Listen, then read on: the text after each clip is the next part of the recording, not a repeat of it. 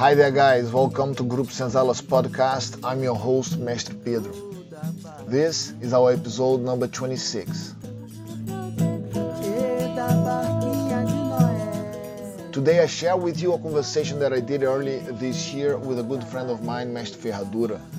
Mestre Ferradura, for those who don't know, is a capoeirista that has been doing a beautiful work over the last, I would say, 20 odd years with children, in different, from nursery age. And he also has created his own method of teaching. He's been using the social media to reach out to new capoeiristas and offering online courses, and it's been a great success. So, if you are into capoeira, if you are into, starting a community, or you already started and you're teaching kids, or you're thinking about teaching kids, Mestre Ferradura is definitely someone that you should pay very close attention to. So that's it, guys. Let me know your thoughts in the comments, share with your friends, and don't forget to subscribe to the podcast. Axé.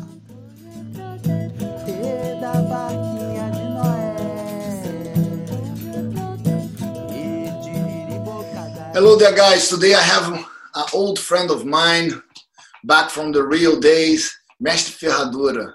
Mestre Ferradura, thanks very much for being here with us today. And I wanted to use this opportunity to have in English a little bio about you. Of course, we know each other since back in the day, but I think it would be of a good document, a little bit of your journey in one place. I don't know if you have done this type of interview before, but I would like you to start with your how did you start in capoeira, and what have you been doing along those years? Who did you start with?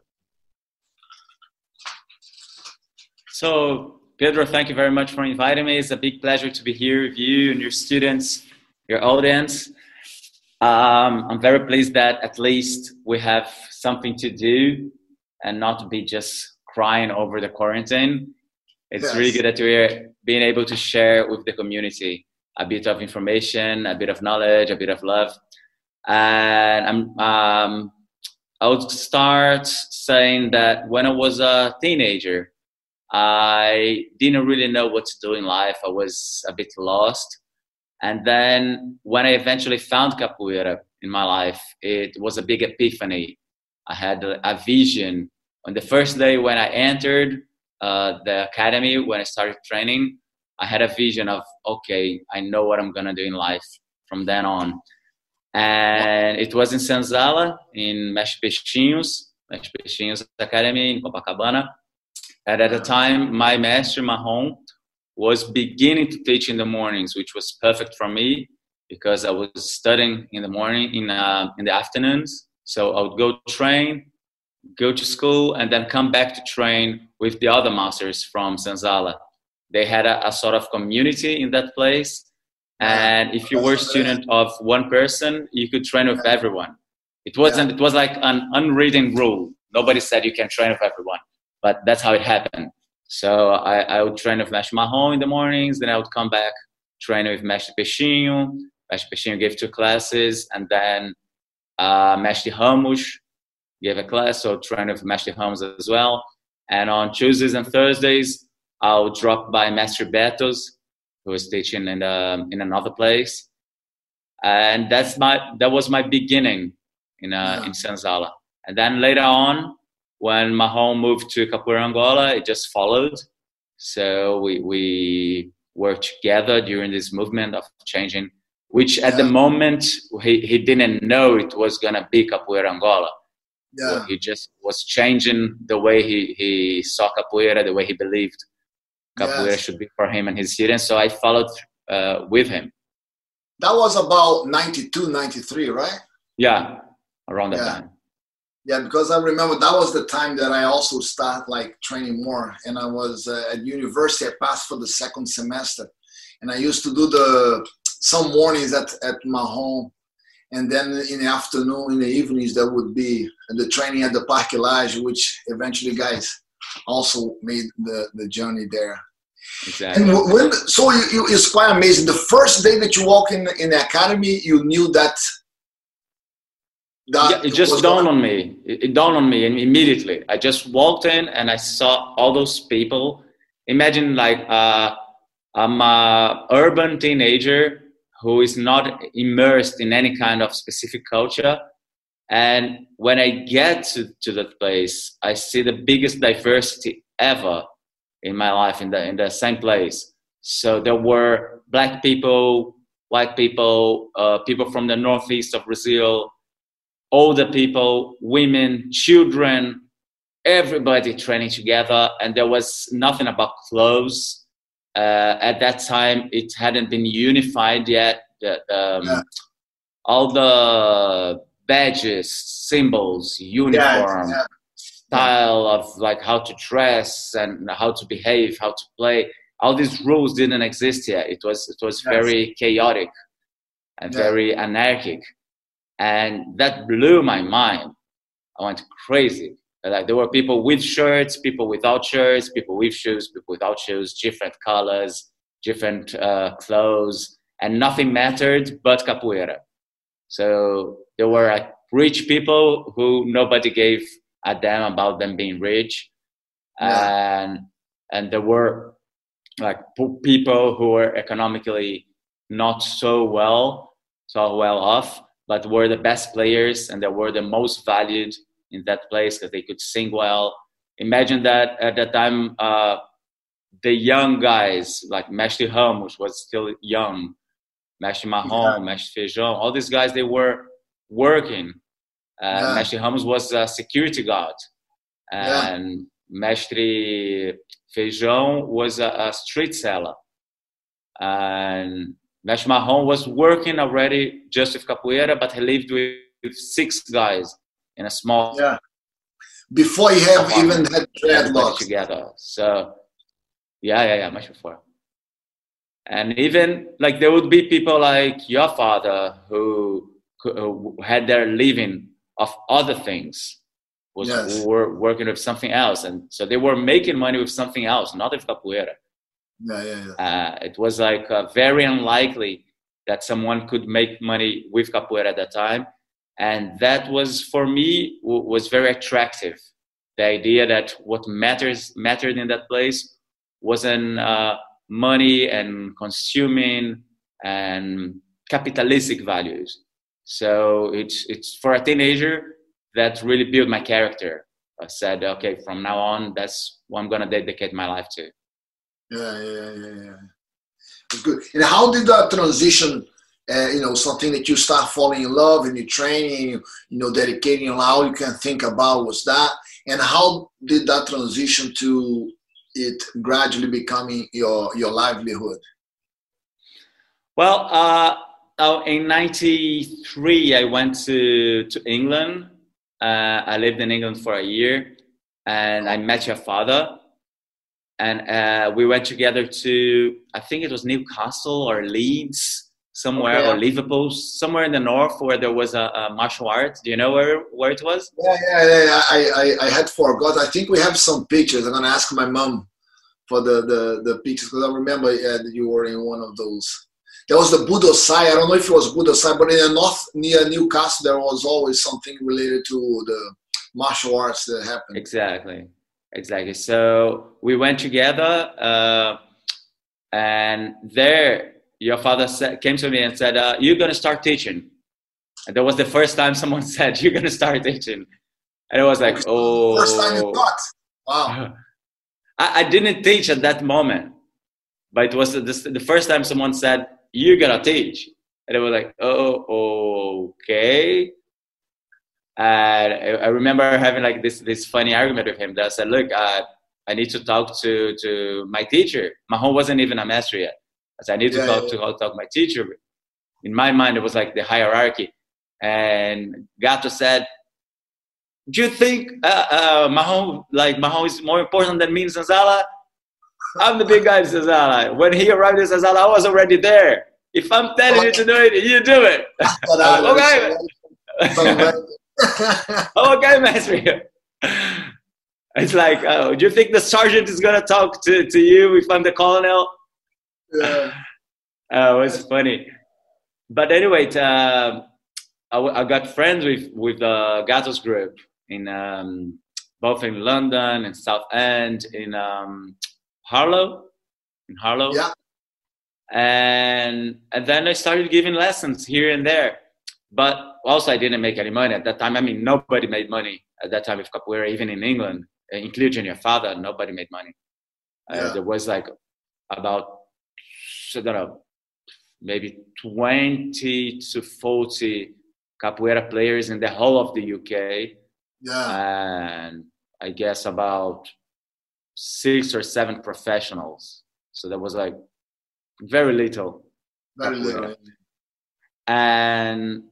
But then when I came back to Brazil, a new market was beginning to open, which was the market with the schools. And as Marron was teaching in school since 1988, he already had a group of children, a sort of methodology. There was Mestre Tony Vargas, who was also in Senzala, who had a lot of experience with children. And then it just happened that like a few schools started to open themselves for capoeira, and I just got into it like almost by chance.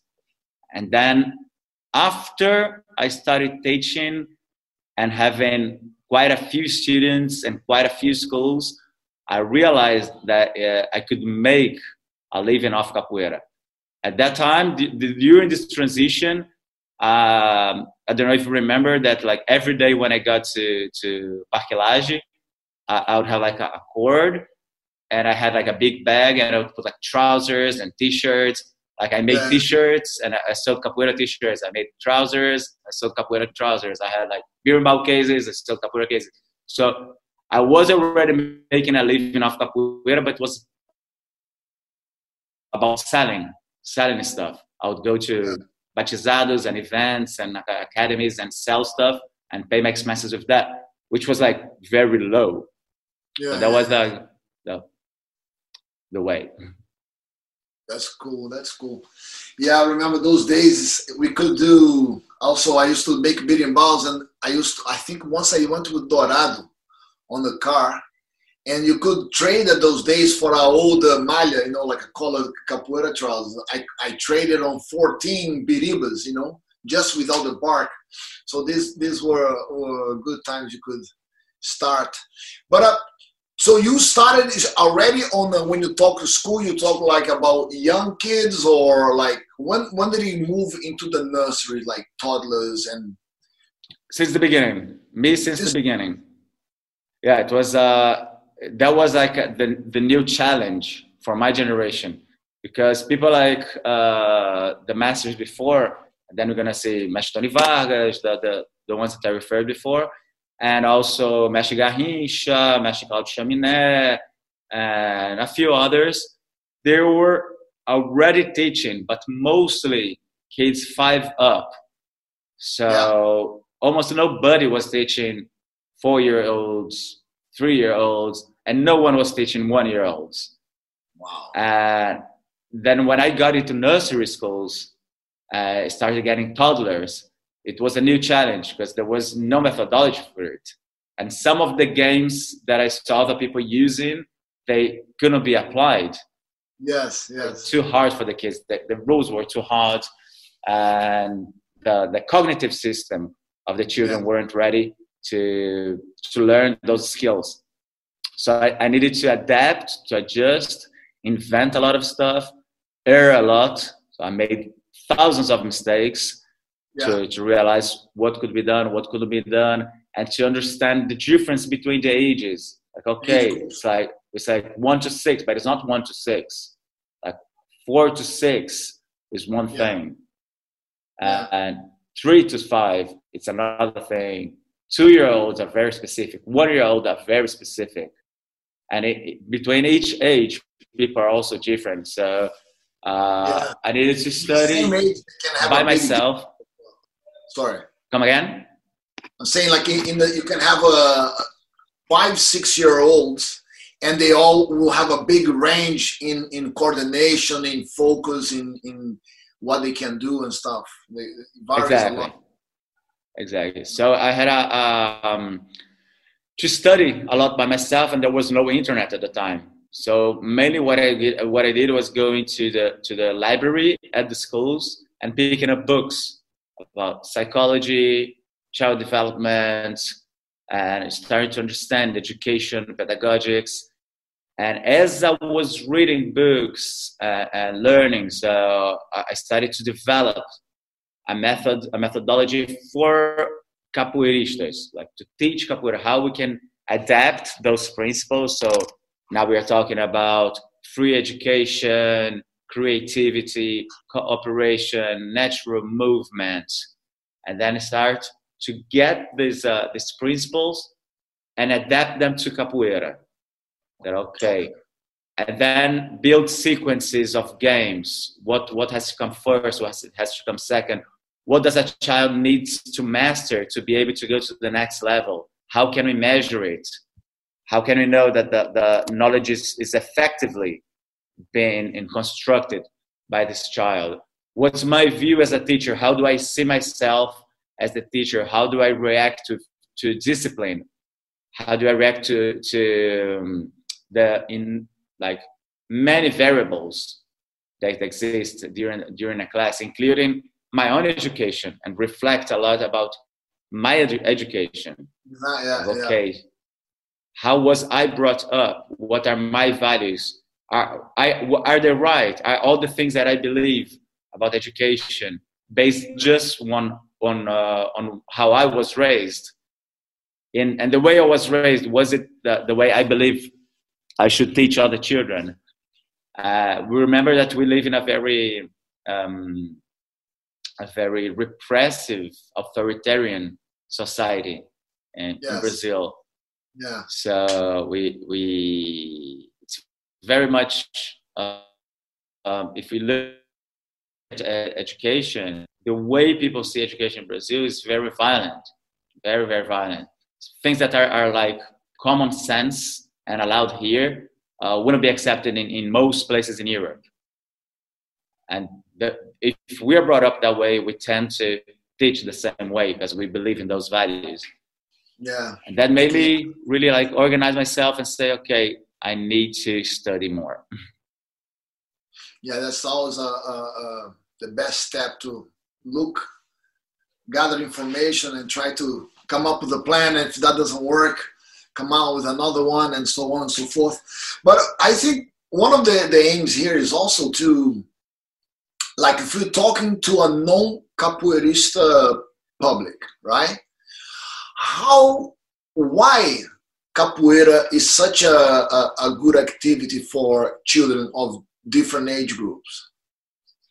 Well, if we look about the potentials that capoeira develops, we're gonna see that we have a tool for developing musical skills, social skills, cultural skills, physical skills, and we can do it like through fun activities.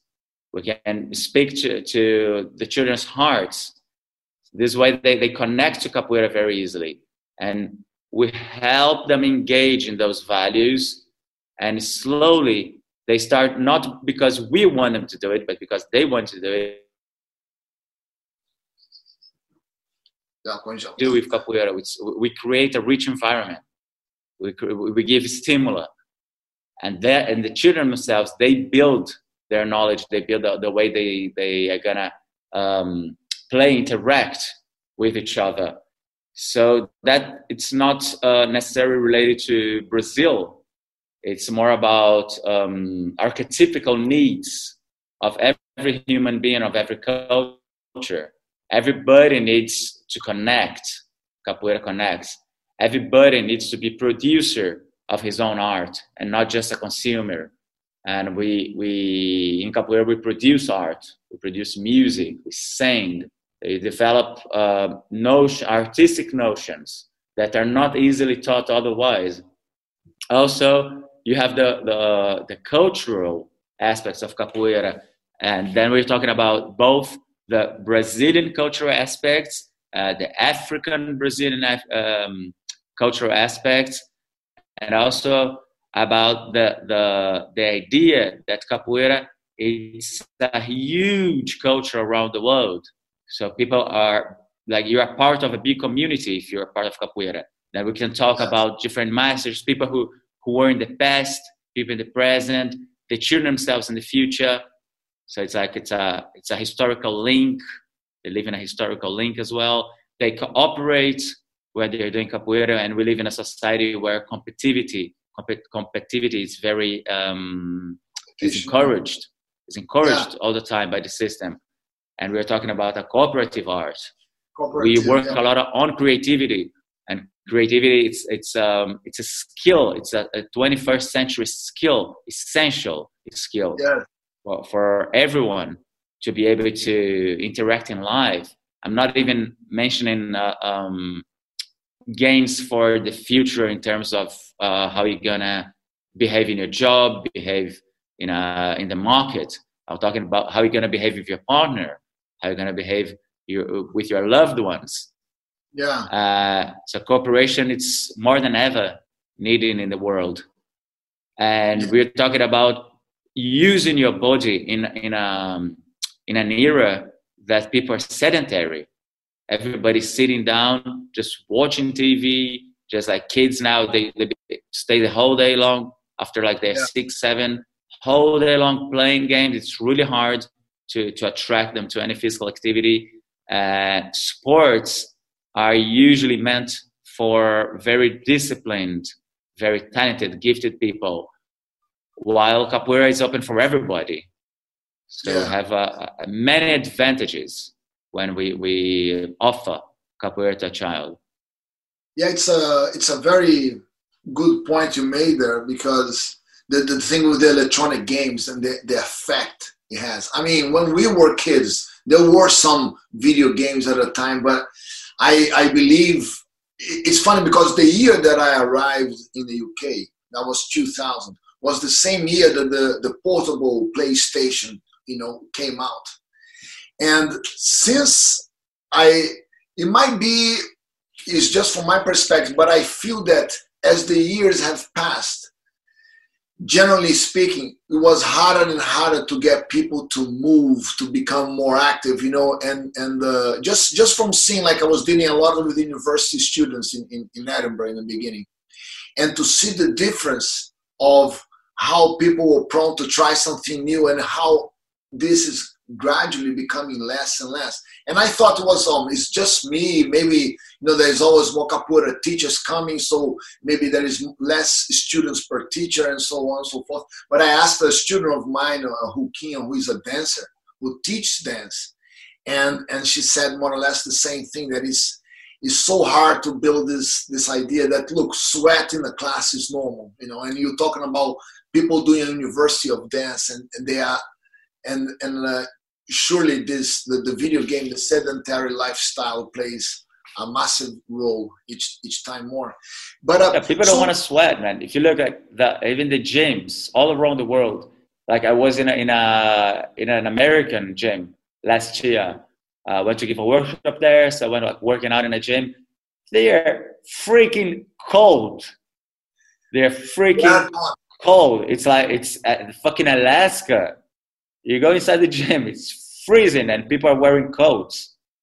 It's like, why do you have to turn your air conditioning on? Yeah. So strong. It's already not hot outside. It's cold outside, and then you go inside. People don't want to sweat. They don't want to sweat. It's true. Some of the kids that I teach, they freak out. Look, but I'm sweating. I said, look, this is good. It's really good that you're sweating. And so, what's the earliest you can take a class for a capoeira student? What's the earliest age, the youngest age? I start with like 1-year-olds. So as soon as they start walking, they can march, they can walk properly, I start teaching them. Because if you think about child development and intra-womb life, so you have the child moving inside an aquatic environment, and then they're like squeezing and they're pulling and they're pushing and they're kicking and they're already moving inside.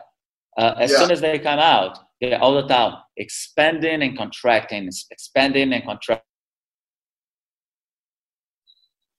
About 6 months, they are already beginning to crawl. They're like rolling from one side, rolling to the side, and then afterwards they start crawling from like 6 months to 1 year. They're crawling on the walls. They're crawling on the chairs. They're moving all around. At about 1 year old, they start walking. They start marching, properly speaking. And after a while, they would squat.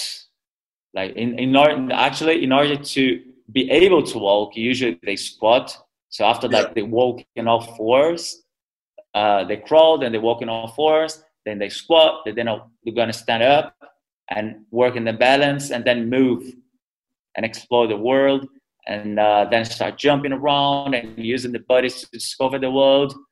As we spoke before, when they get to 6, 7, 8, they start being very sedentary, because when the limbs start to grow and it's not so comfortable to be in your body, so like they start getting like really, really, really tall.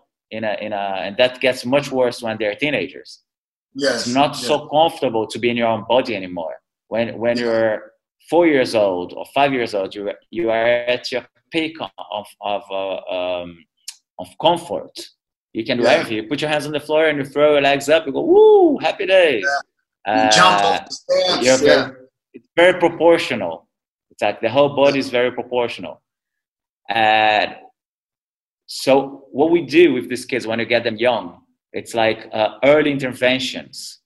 We start to encourage them to keep on doing that natural movement, keep on pushing, pulling, crawling, walking on all fours, squatting, running, getting unbalanced, like working on their balance, being able to relate with their bodies in the same way they did when they were 1 day to 1 year. So like the moment they were born to 1 year old, like how much movement did they do? Like the whole day long, they did a lot of movement. So let's keep on doing it. Culture tends to get kids still after they are 1. So like everybody wants their child to walk. Yes, when they start walking. They wanted to shout. Walk. When they start walking, it's like, oh, stop. Don't run, don't go there, don't go up, don't go. It's the same thing with talking. Everyone wants their kids to talk. And they encourage them all the time, like with music, and they speak to the kids. And then they like read 1,000 methods to make the child speak earlier. And then the kids start speaking. And they're like, oh, please stop. Why do you want to do? There was actually a video about this. My quarantine was like speaking to this 3-year-old trying to explain something, and the guy is doing lots of different duties throughout the day, and the kid is saying the same thing. But yeah, it's definitely a trip on this to think from that perspective. Very interesting. And when would you say that the child gets? Because, for example, I teach kids, and sometimes I teach kids in a very specific environment, right? It's like a room. There's only me and the kids. Sometimes the parents sitting down watching, whatever. But when comes the time for like something with more kids or more adults, and that becomes like, I've noticed that the way I build this the environment make it really pro, because when it comes to a big day, the kid does not want to go and play, or even play in a roda. He's used sometimes to one berimbau and one instrument. And how do you build up that? I mean, from what age do you get the kids to go into a bigger roda, or you feel that the kid is confident enough to go into a roda with many people? Sometimes people he doesn't know and stuff. Well, I think mostly about what is good for me as a teacher, and also as someone who is giving a product in a sense, like offering a product to the parents, and they're paying, or the school's paying, and they want results, and that's something we always need to take into consideration. We need to make presentations for the parents and so on. But more than all, I think about the kids. So it's not, my needs cannot top the needs of the children. Their needs to be first. So what I do is like I choose where I teach, and I choose the way I interact with the parents and the teachers and the heads of the school. So I myself in presentation, I don't do big days. You refer to big days. I don't do big days. I have an open class. I call all the parents. Let's say what I do is like every couple of months, I have a project with the children. So let's say like my current project would be animals. And we're going to work with the crab, the frog, the lion, the stingray, and so on. We're going to work with all the animals. And we're going to play with the animals. They're going to like draw something with the animals. They're going to put masks with the animals, thousands of things with animals. And they're going to learn a few songs about the animals too. After a couple of months, when I close the project, I call all the parents and I do exactly what I did in class with the children. So if they learned 5 songs and they learned 5 movements, that's what they're going to show. I'm going to start with a song and the kids are going to do that movement. And then we're going to play a game. So let's say it's the game of the frog. We're going to play the game of the frog. So the child is going to play for fun and not to please the teacher or the parents or the school. And that's like if you get people like Peter Slade, like the drama teacher. He speaks a lot about the need of drama instead of rehearsed theater.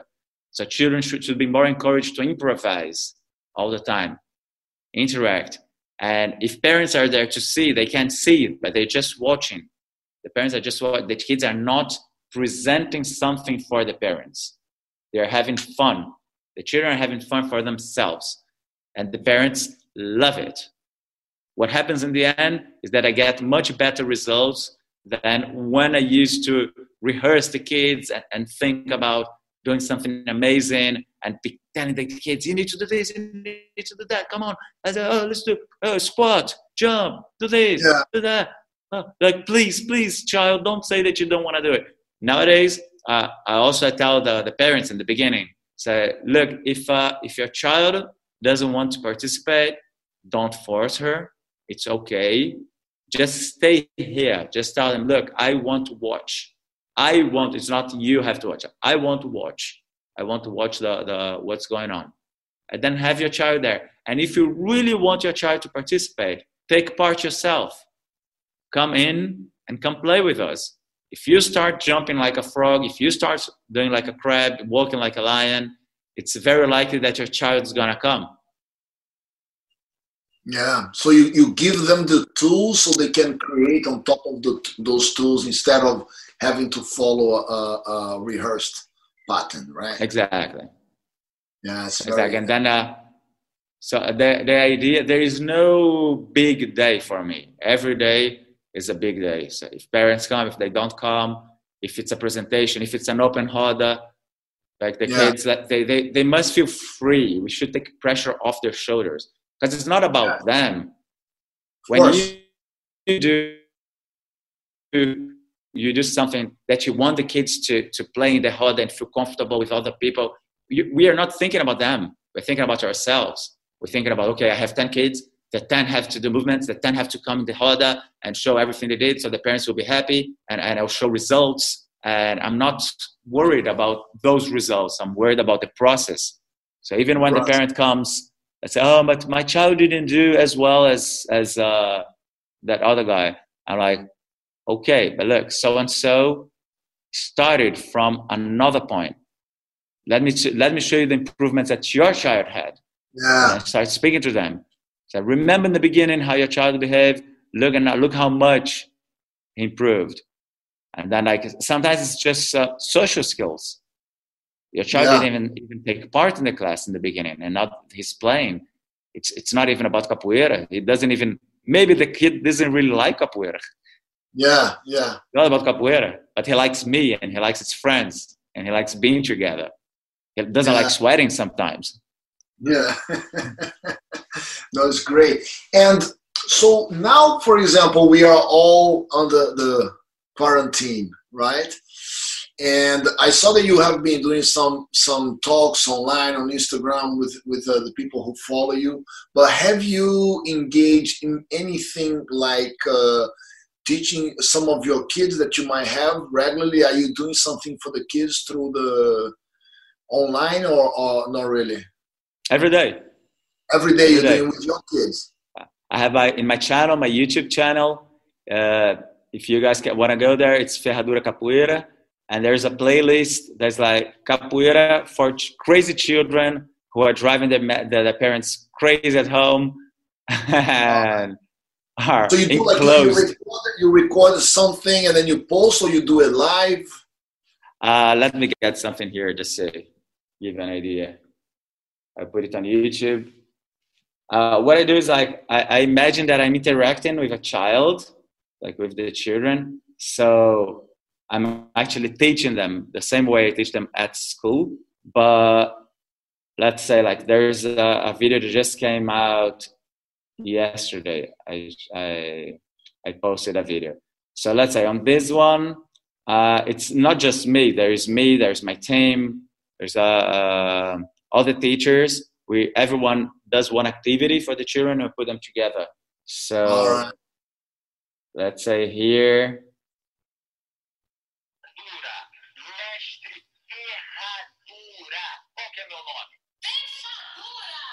Fechadura nada. O meu nome não é Fechadura. Meu nome é Mestre Ferradura. Fala meu nome certo agora. Ferramenta. Mestre Ferradura.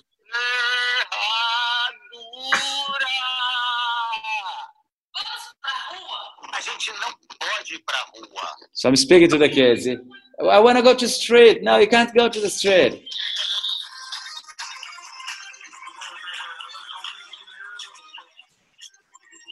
Nice. And this is for 4-year-olds? That's like for 1 to 6. 1 to 6. De novo, bota o bumbum pra cima. 2. De novo, Yes. bota o bumbum pra cima. 3. A galinha falou. Cocô falou. Pode crer. Then on. So like, I'm teaching them online, and the kids are doing it at home. And I put it on YouTube, and then the kids can do it at home. And the parents record it, and they send me like videos of the children doing it. It's a lot of fun.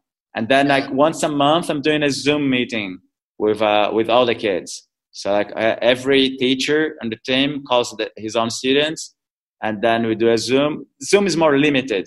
So it's more like about getting the parents all together and coming with the parents. So it's like, okay, now, mommy, daddy, we're going to do a handstand with the children. Each one hold one leg and then just put them up. And then we play for a few minutes just for the people to interact. Yeah. No, because I've been trying to run the classes like this. And my younger group, I've noticed that they miss a lot the interaction, the live interaction. And although we had some, but they grow, like to do things. So I was actually thinking of doing this kind of stuff that you did there, where you create a video for them to have fun and to watch and to engage on that. And that is really fascinating, because I think, the quarantine is really a pain on not being able to stay, to go places and stuff. But it is the time to start thinking on other ideas that can work. I was actually looking at, when my kids were small, there was some TV programs that they loved. They would just like watch over and over again. And I was thinking like, wow, it wouldn't be great if you could do like a kids capoeira program where kind of like just a story, you know, like what is the elements of those stories that they have here for kids that work? Why does it work? And try to take these ideas. So it's definitely a time to try to rethink your approach on with capoeira due to limitations that we have currently. And children needs are universal. All children need the same thing. It doesn't matter if they're Brazilian, British, Japanese. Every child has the same needs. So also we do have the same needs. We have common needs as well, adults. Yeah. And you see like the archetypical aspects of teaching are the same. So even though capoeira is a Brazilian cultural art, or you could say African Brazilian cultural art, it speaks to everybody. Everybody can relate to capoeira. And we see that in Israel, there is exactly what you said, a capoeira show for children.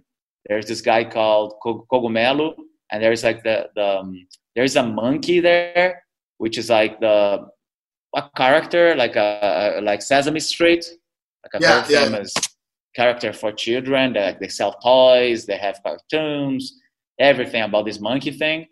And the capoeira guy is a part of his show. So the capoeira guy is also, during the monkeys show, the capoeira guy comes in. And then he does a lot of games. It's a Cogumelo. It's really professional. If you like, look it up, Cogumelo Capoeira TV program Israel in YouTube. It's really professional. They put like drones and masks and professional clothes and then they sing songs, choreographies. And the children freak out. You have like shows of this guy with hundreds of children who are not capoeira. They're not capoeiristas. Yeah. Just like random kids in the street, all doing the movements, all doing cartwheels, squatting, ginga, singing a song. That's the power of the technology of information. We are in a new era. We need to adapt ourselves. Exactly, and also think. I think sometimes we get too much thinking as in like within the capoeira community, and what I like to think sometimes, like, okay, how can I reach people who's beyond the capoeira community? How can I make the capoeira community bigger? And I think definitely that's the way to go on trying to, through different ideas, try to reach out the bigger public. And I wanted to ask you as well, I've seen that you have been doing now for quite some time, you've been doing your capoeira in the street for the people who live on the street. How is that experience going, the project? Well, homelessness in Rio, it's huge. It's been growing since, like, if you remember when we were children, there were a lot of children in the street. They were like street kids. You didn't see so many adults. You saw a lot of children in the street. Nowadays, these kids are not so much in the street anymore. They are being imprisoned. A lot of children are being imprisoned. I also work in a prison for kids. Like, they don't call it prison. Yeah, it's like an institution for rehabilitation, children who are in conflict with the law. According to their standards. And so you see, like, the kids, a lot of them are drug dealing or even imprisoned. Well, the homeless audience nowadays, it's basically made of adults, people who had drug abuse problems, people who have problems with the families, people who have psychological or psychiatric problems, and usually a mixture of all these aspects. And many organizations, noticing that there were hundreds of people in the street walking all around, started to make campaigns and recurrent campaigns. And there is this one which has been serving breakfast for the guys for 13 years. And then they invited me at some point. Before me, there was yoga. They started with yoga. So there was a breakfast and then yoga. And then they invited me for capoeira. So there was breakfast, yoga, capoeira. And nowadays there's a few of the days, there's in the early morning, there is not only breakfast, but also, how they call it, Reiki. And there's another spiritual practice. And then they go to capoeira, and then they have yoga, and then there's lunch. And then they go to a house which allows them to have a shower. So that they have a shower, brush their teeth, have their hair cut. And then there is psychological help or taking documents, also official helps for taking documents and stuff. And it's a lot of challenges. There's a lot of challenges. There's a big way to go. But we're seeing results, like good results. It's demanding because we sometimes we think about like social projects as people who are going to be very grateful and very open to everything that you're going to bring. Yeah. No, it's not that. It's just people. Yeah. People, they look at you sometimes as if they're clients and you're going to give the best service, and they complain and they leave at any moment when they're pissed off. And sometimes they don't turn up. Now I'm tired for the class. Bye. And they leave you. So it's not easy, but it's very rewarding. And I'm not the teacher myself. I have my class. I'm in the second level. So like the first level, it's like my students and the people who engage in the project, the volunteers who engage in the project. And they teach 3 times a week. And it was going to be 4 times, but now with the quarantine, it's over. And after the people engage with them in the class, in the capoeira, I only visit those specific places. I visit, so they know me, it's the mastery, blah, blah, blah, but they actually do classes with regular folks. Like my students who teach there are regular folks. I'm talking about people who've been training capoeira for 1 month, 2 months, 6 months, 1 year. And then there are also advanced ones, teachers and so on. But some of the teachers are like very, very, very beginners in capoeira. They're just offering themselves to go and give some visibility. It's about visibility. It's about social interaction. That those people are invisible. Like the world doesn't see them. People go through.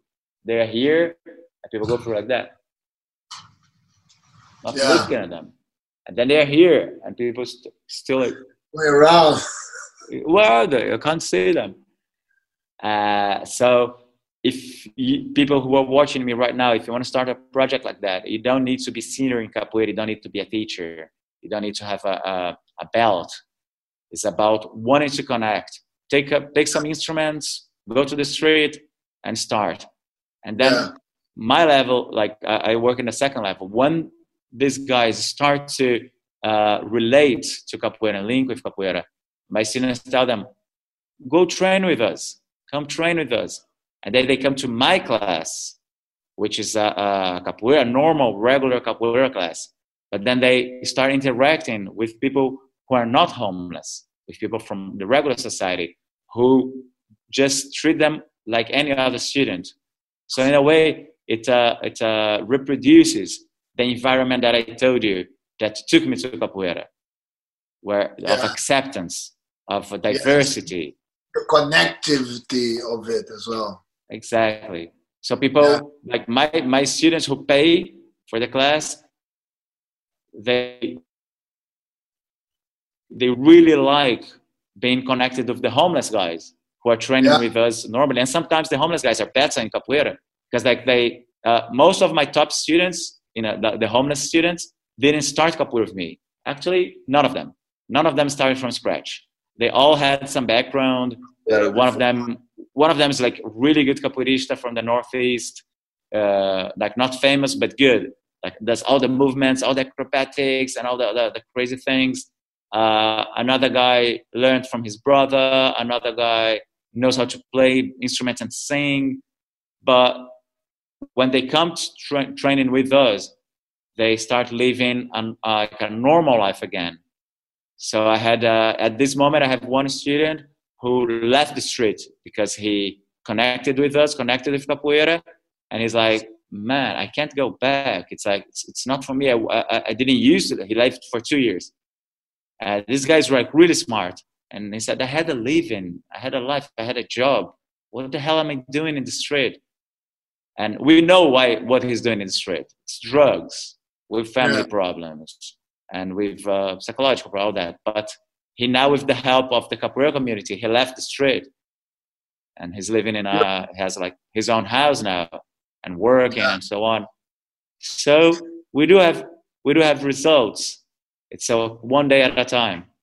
Yeah, one day at a time, one battle at a time. Oh, really, really nice. A really nice story. And I think that there are so many unique and beautiful stories through capoeira, that is so important. We keep reinforcing, just telling them, because within the group, that we started, I mean, I'm still part, you were a part. There are so many amazing stories of people who made their life with capoeira and so on. But I also think that it does not mean that when you're teaching some kind of community-based social work with capoeira, it doesn't necessarily mean that the kid is going to become a capoeirista, but it's just giving some quality time for the kid to express himself, to have a connection to the outside world when they are, if they live.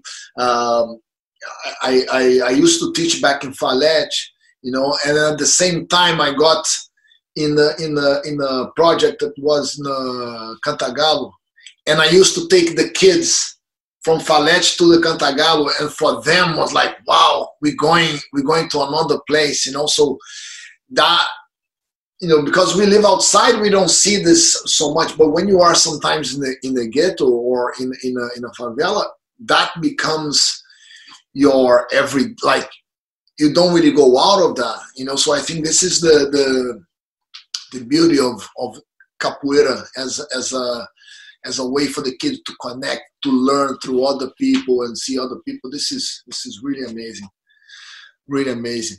But man, thank you very much for your time. I know that I don't know, you're a busy man. How are you spending your time now in the quarantine between classes? Man, been busy. It's like I don't see any boring day in my life. I've been working since the quarantine started. I've been 45 days in quarantine. I was 15 days in Israel. When I arrived in Israel, they started the quarantine there. I had 15 days and I stayed 15 days in quarantine. And then I needed to come back. They canceled my flight to Brazil. I needed to buy another ticket. I almost didn't manage to come back to my country. And then when I arrived in Brazil, they started quarantine over here. So I've been quarantined for 45 days already. And I've been so productive. Pedro, I wake up at 7 o'clock in the morning. I do loads of stuff. I make videos, I write, I read, I cook, I clean my house, I work out, I stretch, I give classes, online classes, interviews, lives. It's been crazy. It's one of the craziest times in terms of productivity are now. So it's really it's amazing how productive and what an opportunity we have if we have the basics already settled. Like I have enough food in my house. I don't have a problem with the rent. Like my bills are paid. I have enough money to stay like that for another few months. Like I'm spending very little only on food. I'm spending nothing else. It's like food and cleaning products only. And I'm making no money. There's like no money coming in, for which already also takes a lot of the stress out, because as I'm making no money, there's no stress about money. I'm like, okay, happy days, let's leave. And also talking about that, if I can, let me take a couple of papers here just to talk to people for a second.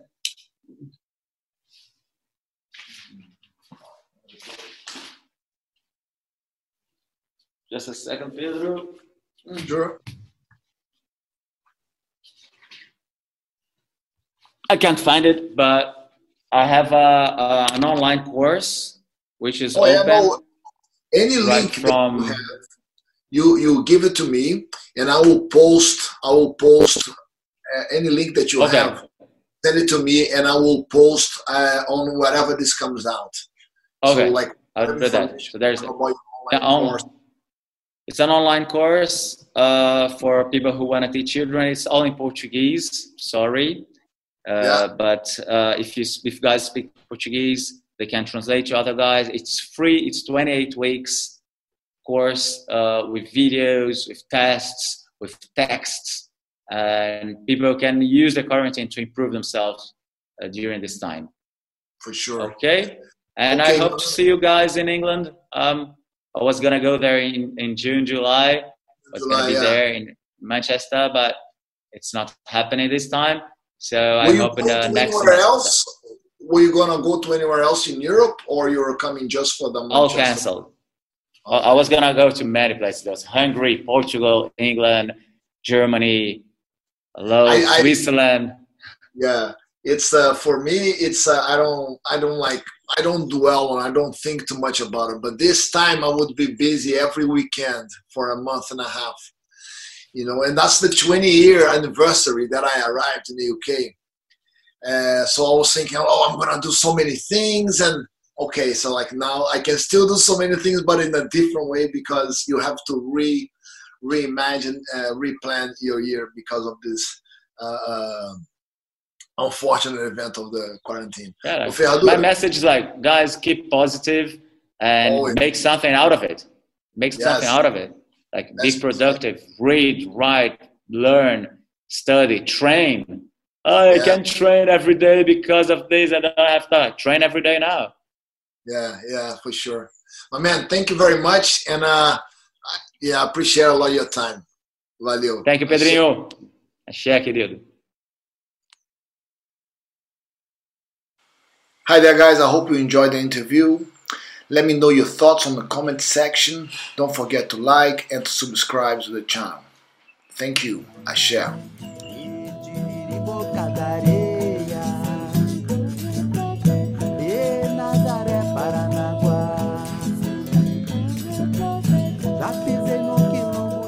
So that was it, guys. I hope you enjoyed the conversation with Mestre Ferradura. And just before you go, I want to give you a quick update on the Capoeira Solidária project. As you might know, the album of the project has been out now for a couple of weeks. We managed to sell about 23 copies so far. And if you'd like to get one, you just go straight to the link on Hotmart. And there you can get a download for £10, €10 or $10. But if you'd like to make a bigger donation to the project, you can go to our GoFundMe page, and there you will, as soon as you make the donation, any donation there of £10 or more will automatically, give you an album. So just make sure that once you made a donation, that you get in touch with me, either via email at pedro@senzala.co.uk, or just send me a message on Instagram, and I'm at Mestre Pedro Senzala. And if you'd like to become an ambassador of the project, if you had a look already on a senzala.co.uk, on a Capoeira Solidária project part, where we describe everything of the project so far, how we spend the money, and you have some ideas, you'd like to help us keep growing this initiative, do get in touch. Again, on the same way, just send an email, pedro@senzala.co.uk, or on Instagram. And we need now is to make new connections, and try to do the most we can with what we have, guys. But that's it. I hope you guys enjoyed it. Don't forget to share with your friends and subscribe to the channel. Axé.